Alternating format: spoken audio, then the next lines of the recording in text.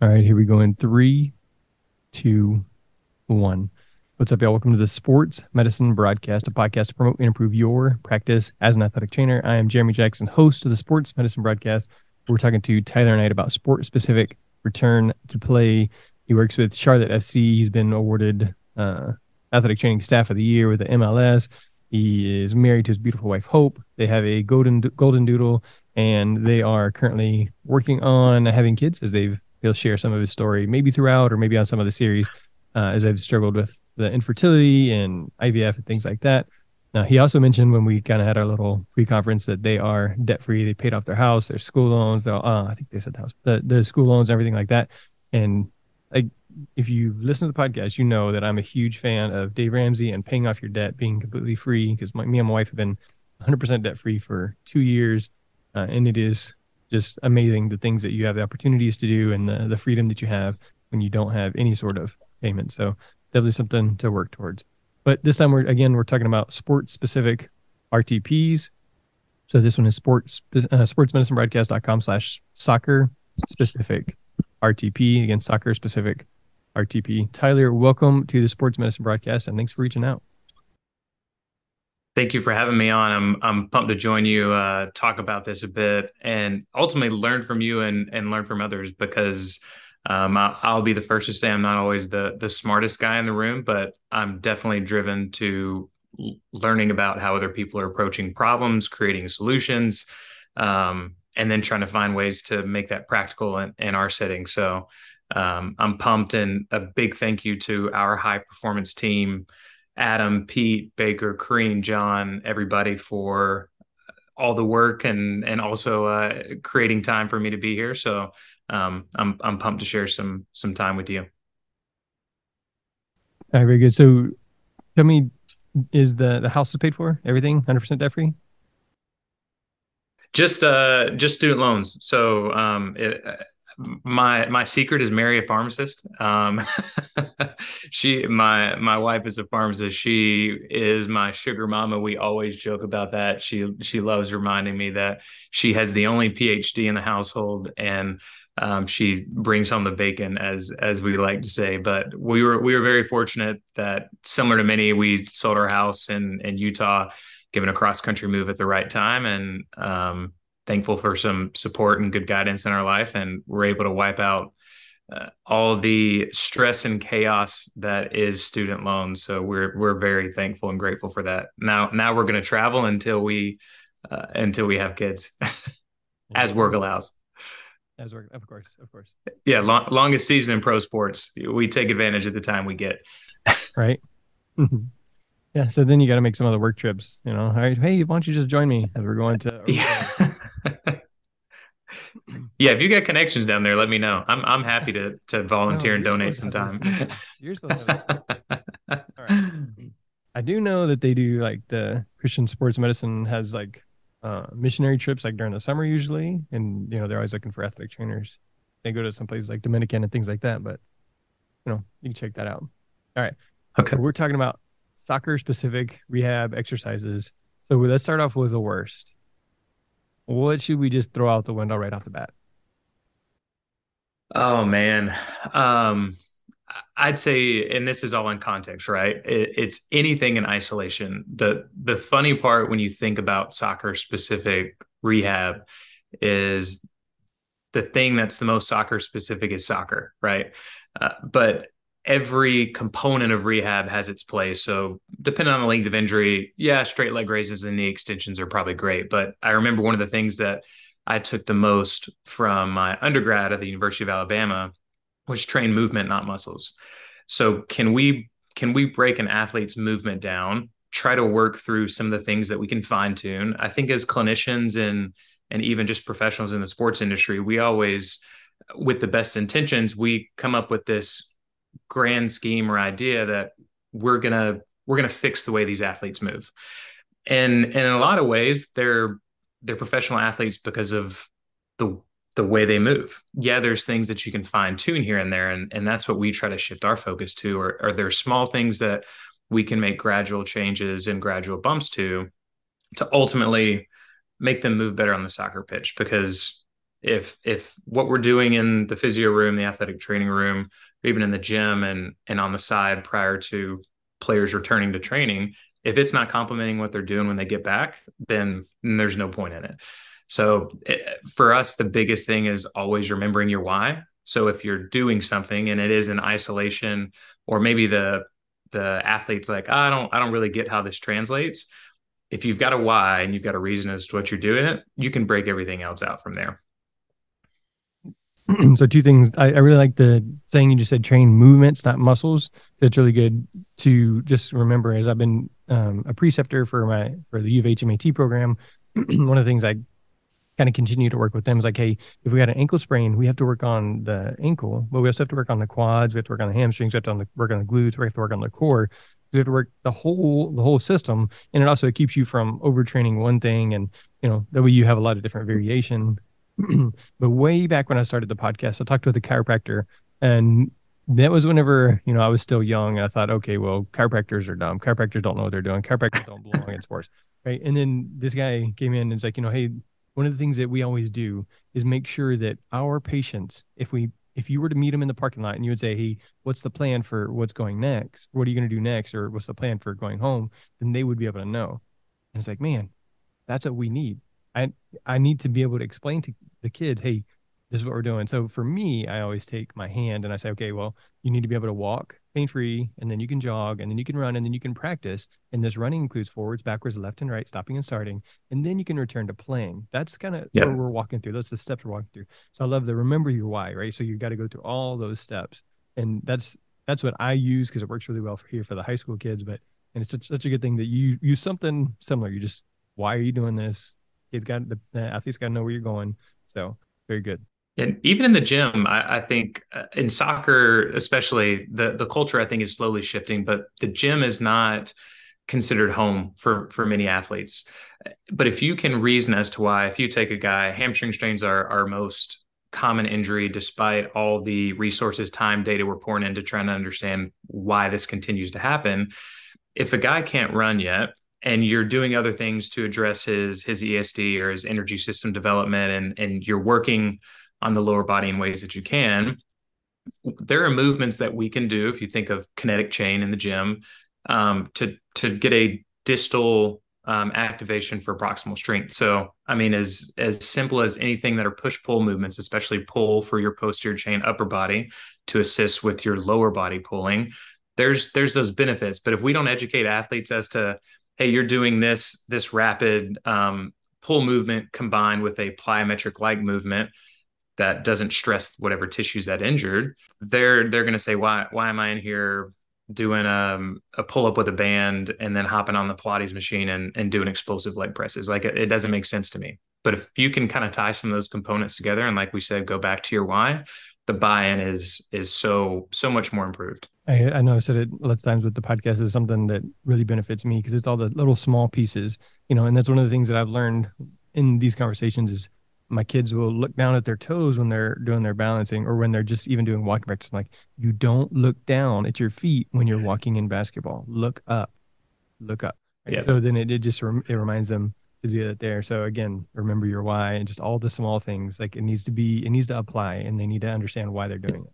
Right. So yes, you're not going to be doing a Yeah. backflip and flip in basketball. We're not going to be doing a backflip in here. It's anything else we need to cover there on the really not sport specific rehab? The other thing that I'd always say, yeah, the other thing I'd always say is get creative. I mean, you're talking about balance. If you're working on a simple balance exercise, no matter what sport you're in, incorporate the ball. Because we always think tissue, and sometimes it falls into isolation, but we forget about the mental processing that athletes have to go and perform when they're on the field. So can you add external stimulus? I mean, we have fit lights that I'm still working on being able to use much more proficiently, but there's a lot of things that you can do with balance, incorporating other random stimuli. So not only are players having to mentally process everything else that's going on, but they're also working on the physical component, and that feedback and feed forward loops just get so much more fine tuned. All right. So one of the things we kind of mentioned was specifically on field soccer RTP. And so at this point, we're probably late stage. I mean, maybe you have them out there early stage. I'm not sure. Um, but I know whenever I went to Charleston this summer and visited my sister, Bobby works out there with the Charleston Battery, and so we Yeah. swung by, but he was out there at practice, and he didn't like. It's weird for me as a high school athletic trainer. If you came out to the field, I would just, walk over there and talk to you, during football practice or whatever it is. But he stayed there like in the middle of the field. He wasn't able to come over and talk to me. And it's just interesting the difference. So real quick, if I was to come out there and stand outside the fence and watch the Charlotte FC practice, would you be able to come over and talk to me, or is that like you're too engaged, or what's that look like?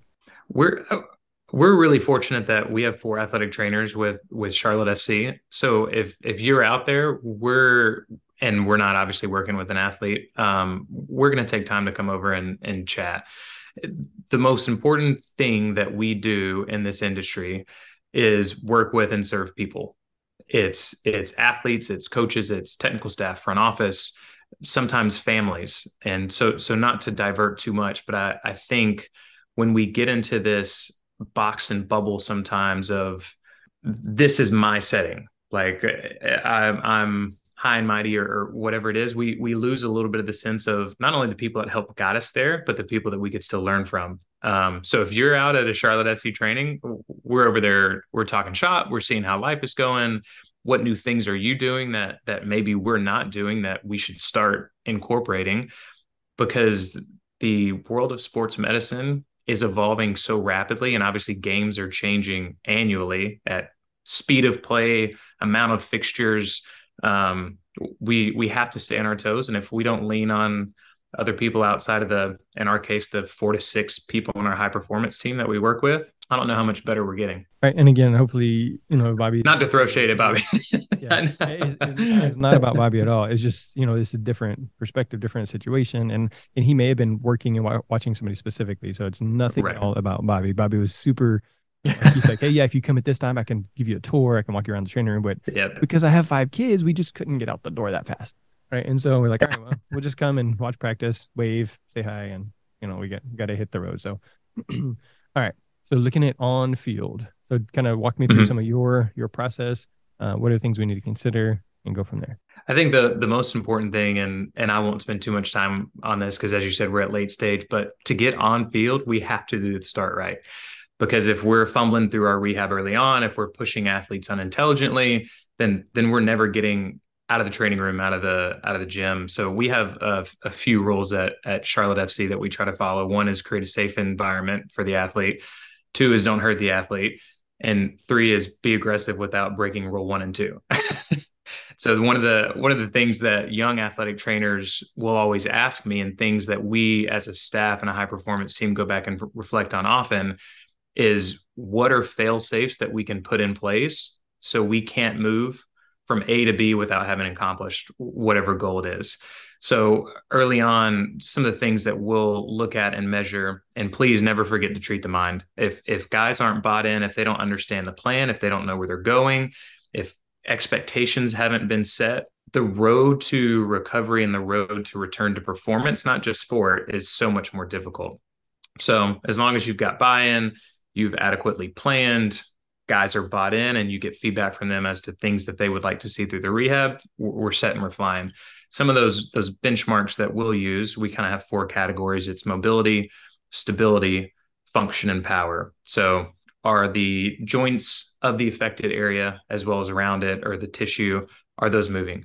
Are the tissues that work in isolation that we can measure to say, hey, you are improving, and hopefully you get that little bit of extra mental bump? Are we assessing those? And then functionally, this is the train movement, not muscle. Are there things that we need to see them do in the athletic training room, in the gym, are things that they would like to see themselves do to get a sense of how whatever it is that they're dealing with feels, that continue to bump them and give them more confidence. In a secondary setting, something as easy as an FMS or a YBT may be adequate, depending on the lower extremity injury. You don't need all the tech and data that we're fortunate to have. There's ways to get creative. And then power, because ultimately when they get back on the field, they have to be explosive. They have to be powerful. So kind of once we're out there and we've addressed the clinical side of things, we're always treating the person, not the athlete, making sure they're bought in.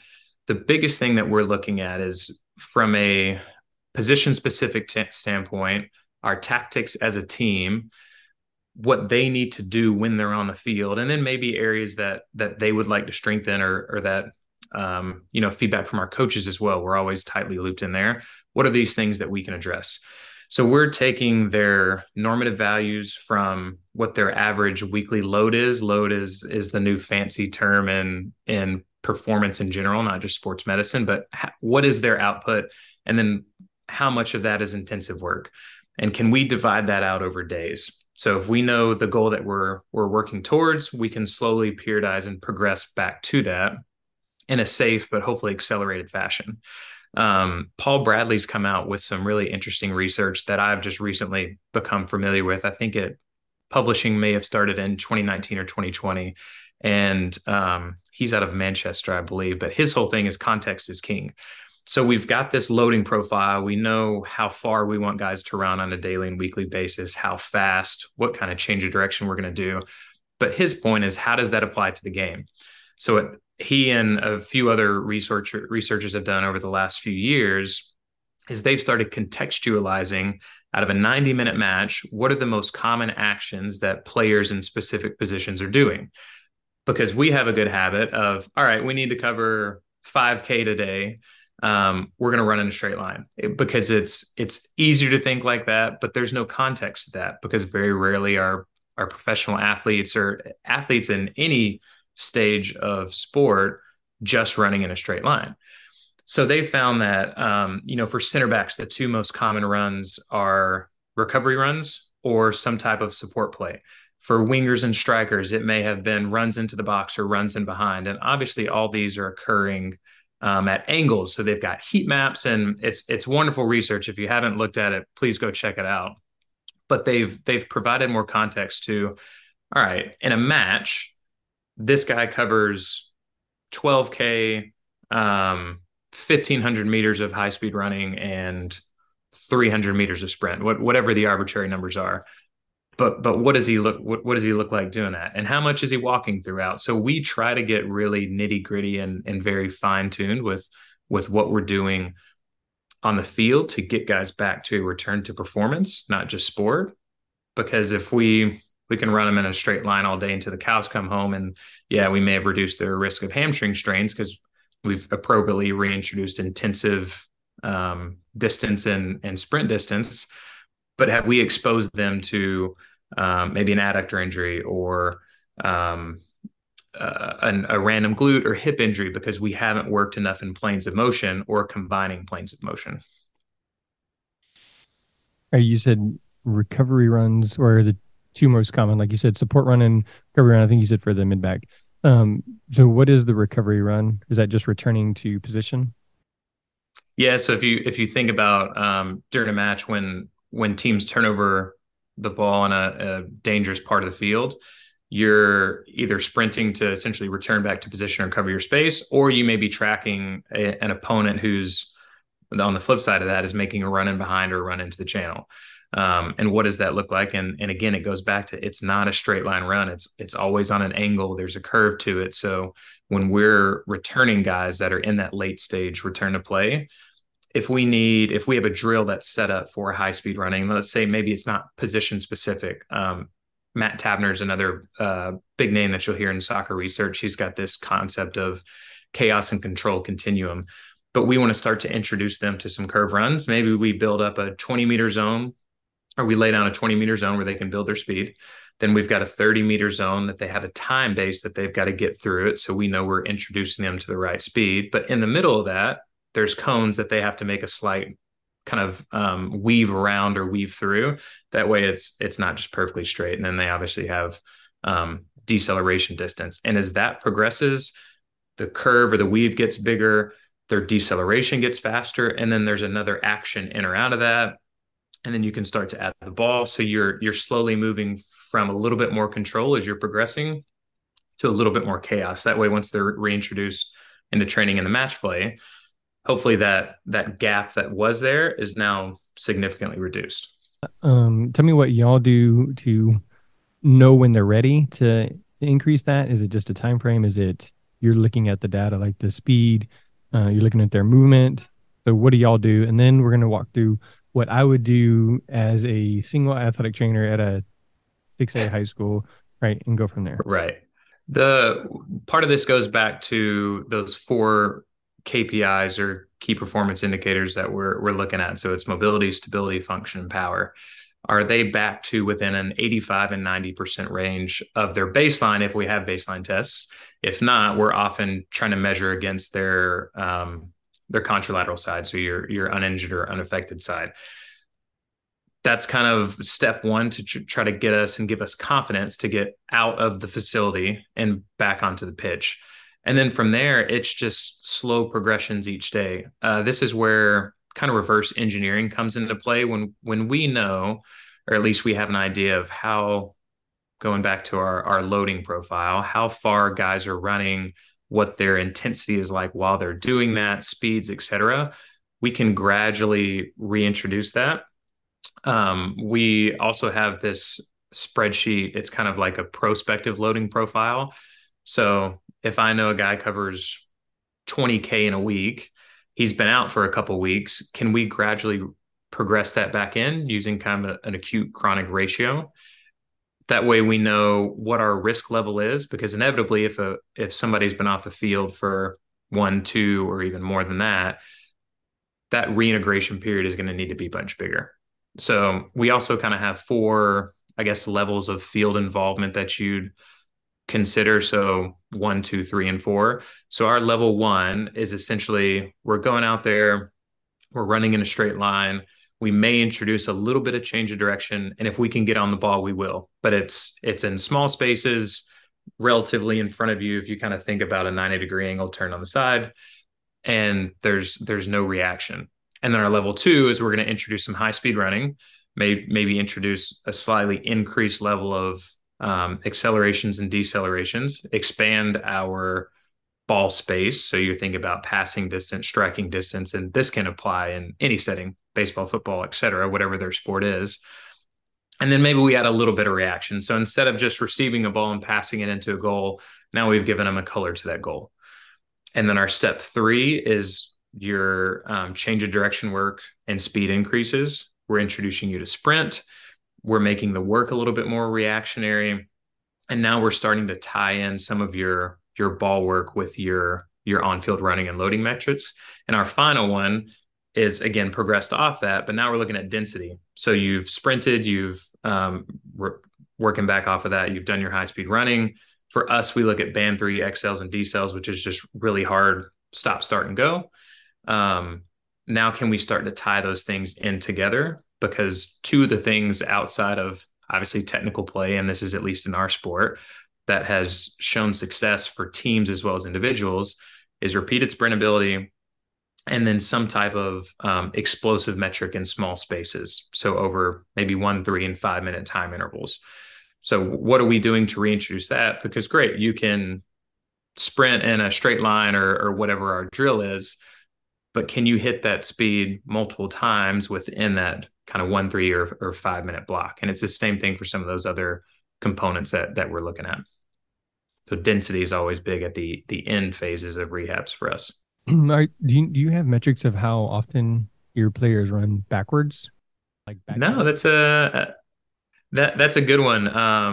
I would be interested. I know at least I'm trying to recollect. I don't even think Paul Bradley and their team have looked at that. But I'd be very curious. One of the things that we'll work on in rehab is obviously your crossover, your drop step, to shift from obviously facing one direction in the event that you can avoid backpedaling. But I don't think we've got data on that specifically. Yeah, well, I mean, I would think you would not want them to backpedal specifically in Right. soccer. Like I know in football, you do need to backpedal for those first 5, 10 yards, that kind of thing. Right. If you're a cornerback, whatever. And so I was just curious because obviously you would want them to turn and run rather than backpedaling because it's so much faster when you run rather than backpedal. But you're just talking about all the different metrics, and I just thinking through all these things you're talking about. One of the things that we try to incorporate here is walking forwards and then also walking backwards as we're doing, early stage. Okay, we need to get them to walk forwards and walk backwards to engage that. whole posterior chain and everything like that. And so, um, just I guess something I've never really thought about. Do you have this plan written out? And like I know you talked about the high performance team, but is this like a okay? Well, here is it's this poster on the wall. Look, we're on step one right now. We're on step two. How does that work for you guys? So we meet twice a day. In the morning, we call it a stand up. Some people call it a huddle. And it's really just a 5 minute recap of or preparation looking into what today's going to look like. So if we have athletes that aren't training in full or training full, where are they at in either their stage of rehab or physically, which space are they going to be in? So if they're on the field, how long do we anticipate they'll be on there to then shift to the gym? If they're not on the field yet, what does their off legs conditioning look like and how does that evolve around us? That way guys don't end up standing in a space saying like, all right, well, where am I going next or what should I be doing? So everybody at the start of the day is on the same page for where players should be. And we talk about healthy players as well and things that we're monitoring or tests that we may have flagged. And then at the end of every day, we kind of have a 30-minute roundup of that day. All right, did we hit the goals or the metrics that we were aiming for today? Are there things that we fell short on? Were there gaps in our process? Fluidity is always one of the biggest things. So can we get guys flowing from one thing to the next without dead time in between? Because one, dead time is wasted time, but two, inevitably players are going to end up cooling down and then you've almost got to re-prep and repotentiate them for the next thing. So that's how we kind of cover our bases. And then we also have I think it's Microsoft Teams is the platform that we use, but these prospective loading profiles I was talking about, everybody has access to those. We're updating those on a daily basis. So if, Baker, one of our other athletic trainers or Pete, Adam, our performance specialists are curious about where a guy's at or where he's going over the next 1 or 2 weeks, they can hop on that spreadsheet, kind of get a glimpse of what it looks like, what our goals and focuses are for each day. And then are we on track? Have we overshot? Have we undershot? I think the other biggest thing that I still struggle with, so I know there are other athletic trainers that do as well, is you take all this time to plan things. And when you don't execute it perfectly, this is where things become an art. It's not just a science. So for us, we look at goals as things we're going to hit, and we've got a process to get there. But from their data and loading on the field, it's a budget. If I go 200 meters over on their high speed running today, we're just going to find ways to gradually reduce that over the next days. But at least we've got targets of what we're aiming for. And this is where, to your credit, this gets really difficult in the secondary school setting when it's maybe just you and a strength coach, or it's just you. So kind of evolving that to what it looks like in your setting. And then how do you educate, inform, include, and empower not only the people that you're working with, the athletes, but also the other members of what your team looks like in your setting. So strength coaches, coaching staff, et cetera. Yeah. So here at Pasadena High School, we have two full-time athletic trainers, and we currently have two University of Houston Master of Athletic Training students. So that's been an amazing opportunity Awesome. to kind of work together and say, hey, can you handle this? Or hey, you create a plan there. But even in that, just the plan of okay, this is our first semester with them, and so I didn't have a plan for what we were going to do with our first year or second year, how we were going to hand off responsibility to them because we were just going to like, okay, well, let's just see what happens. Well, I missed a big Yeah. opportunity with them in not being able to like, okay, well, this is what we're going to give you this and this and this and this is how this is going to work. And so I think that having a plan is really good. I know here at Pasadena High School we use Google like as a school, and so I can create a Google sheet that has a plan. Say, okay, well, this is what you're going to do Monday and Tuesday, or this is what you're going to do here, and I can share that with the athlete. I Mm-hmm. can share that with the coach if need be. We also use Rank One as our EMR, and that has a section to Nice. where we can write a note to coach, and that way they can kind of be on the same page, which they may or may not see because it's sent via email and that kind of thing. And so, um, It's an extra step. yeah, I just want to kind of focus on what would you do if you were by yourself, and how would you implement some of these soccer specific or on field specific RTP programs if you were solo without a strength coach, you're solo. I want to say we've almost done this before. The Major League Soccer's come a long way. I'm approaching a decade in it, but when we first started, it was just or two athletic trainers and one strength and conditioning coach, at least at the team that I was at. Now staffs are massive. You've got other sports scientists, performance specialists, et cetera. But even then, our three professionals, if you want to call them, two ATs and a strength coach, your athlete to professional or profession ratio is still 1 to 10. It's nothing what you guys are dealing with in your setting with the amount of sports and athletes that you're covering. But one of the things that I did that early on to try to loop people in, and obviously we were still fortunate not to have to hand players stopwatches and saying here's your runs, but I created a PowerPoint document and I still have that one and I still update it probably on a weekly basis with new ideas or new ways to accomplish things. But I'm a big visual person. So if I was in that secondary setting, it's, hey, here's our goals today, whatever, kind of illustration you want of that. Here's how we're going to accomplish them. These are the drills that I would like you to do. If it's the athlete, you're probably unfortunately giving them a stopwatch or maybe you're in a place that you've got 5 or 6 that are grouped together, even if they're in separate sports, that they all need similar work to kind of complete their needs assessment and their loading and running profile, that you can tag those guys together or girls. I work in male sports, so I tend to operate with guys more often than not. But it's part of that education empowerment piece. But as a visual person, I need to see what I'm doing. And hopefully that would also loop in the coaches and engage them a bit more because they can say, all right, these are the drills that I know I need to run. They can give you feedback. If I was in that setting, I'd crave some of that feedback as well of, hey, this is what they do in a game. Can we tweak this exercise or this drill that you want them to do to make it more applicable to what they're doing? And so that's probably, I got to imagine, the most difficult part is having numerous athletes, numerous sports, different stages. But if you kind of have some of those set drills that you like with and without whatever their ball or tool of their sport looks like, I would hope that would make it a little bit better. Do you have any secrets to share for those that work in similar settings as you, or even stuff that we could incorporate in ours when we're stretched thin? No, I think you said it before. You have a plan, you have a written plan, and you can have a generic one, and say, okay, well, these are soccer specific things that we know we need to incorporate. And so, like our partnership with Houston Methodist, they have the concussion RTP. Well, they have a soccer specific one, a volleyball specific one, and just looking at those drills, and just saying, okay, well, this is what they're going to need to do.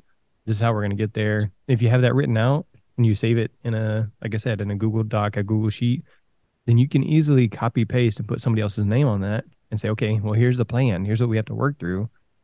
And I know that a lot of ACL stuff and surgeries have changed to a criteria based RTP rather than a timeline based RTP because, hey, yeah, you need to be able to walk without crutches before we can start running, even if you're 6 weeks instead of 4 weeks or whatever it is. And so again, having those things, okay, well, here, these are the steps that we need to work through. And then they can see that. And just like you said, I think it may have been before we started the podcast recording, it may have been just an Instagram live. We talked about you got up early and ran. It's, and I listen to Jocko a lot, and it's talk about discipline equals freedom. And if you can create that discipline to where you have a bunch of generic handouts or even, pretty sport specific generic handouts, then that would help because then you can say, well, here's a plan. Let's follow this. And then once the craziness settles down, then you can say, okay, well, let's take a look at how you doing on this, how you doing on this. Because there's times where we'll have 30 people in here after school and it's all we can do to, get them signed in or just to say hello, right? During that 1 hour time frame. So I think looking at the plans that people have, and then, like you said, keeping it simple, doable, and communicating that. And if you have a projector in your athletic training room or classroom or a TV, you can have that PowerPoint scrolling automatically. You can set it up to just run as a loop. And then, okay, well, this is this exercise. Okay, well, it'll be back on in 1 minute if I forgot what to do. That may possibly help because then you're not having to, Yep. well, no, here, let me stop at what I'm doing and show you this. Okay, yeah, look, just look at the video. This is this exercise, of your favorite ones. Or Zach Turner created a YouTube video playlist and then created a PowerPoint, not a Word document that has the exercise, the instructions, and then a QR code that links to the YouTube playlist and says, well, here, these are ways you can take care of your shins or all the track athletes. Here it is. Y'all just take a picture of that or scan that right now, save it. Those things are really good. So if you're looking for that, then check out Zach on Twitter. It's Turn Bomb, something like that. And so you can check out that for that specific thing. But I think just having those things readily, easily available, that's going to be the best way for somebody in my shoes to be able to do that. So I'm going to go ahead and kind of close it out on the Zoom, and then we'll continue on the Instagram Live for just a little bit and talk there. So again, we're going to stay on Instagram Live if you're with us on Instagram Live, but if you're on the podcast listening later, then just check that out, or we'll see what happens with the with the new audio recording over here. So Tyler, if someone wants to get a hold of you, maybe wants to take a look at your RTPs, what's the best way for somebody to get a hold of you? You can always hit me up on social media. My wife has gotten on me recently about it because I was terrible in the past. So that's at TC Knight 22. Or I'm always a proponent of giving out my personal information. So my email address is tknight, that's TKNIGHT, ATC, at gmail.com. So would love to connect with you about anything we've spoken about, questions you'd have, or some critical feedback if you've got that as well, because that's also the best way to learn. So however I can assist or pick your brain as well, because I'm sure there's something that somebody's doing somewhere that we could incorporate into our daily practice that would make a big benefit to what we're doing. All right, so real quick, we got a bunch of people joining us on Instagram Live. I'm just going to shout out a couple. It says Jan Sabakininski. It says Kitman, NYCFCA, the best in the business. Saw Danny Buckholt. She was a former Adobe athletic trainer student, and she works now here in the Greater Houston area. Camille Jazawai, sorry, Jazwiak. I should have chose easier ones. The Painted Cougar. Oh, that's pretty good. Yeah, Camille, a few of these guys are Polish players. There you go. Mzanti 14, Witter, Alex, Joe Sabatini, he works with me here in Houston. Dr. Aaron Hassler, I mentioned her earlier. Cappy Kid, you talked about this your godson. La Muerte, CTL, FC, Fish Stronger, CPR. A lot of people kind of check in and join us on Instagram Live, and I just want to make sure I shout them out there. So for Jeremy, Tyler, and the Sports Medicine Broadcast, that is a wrap.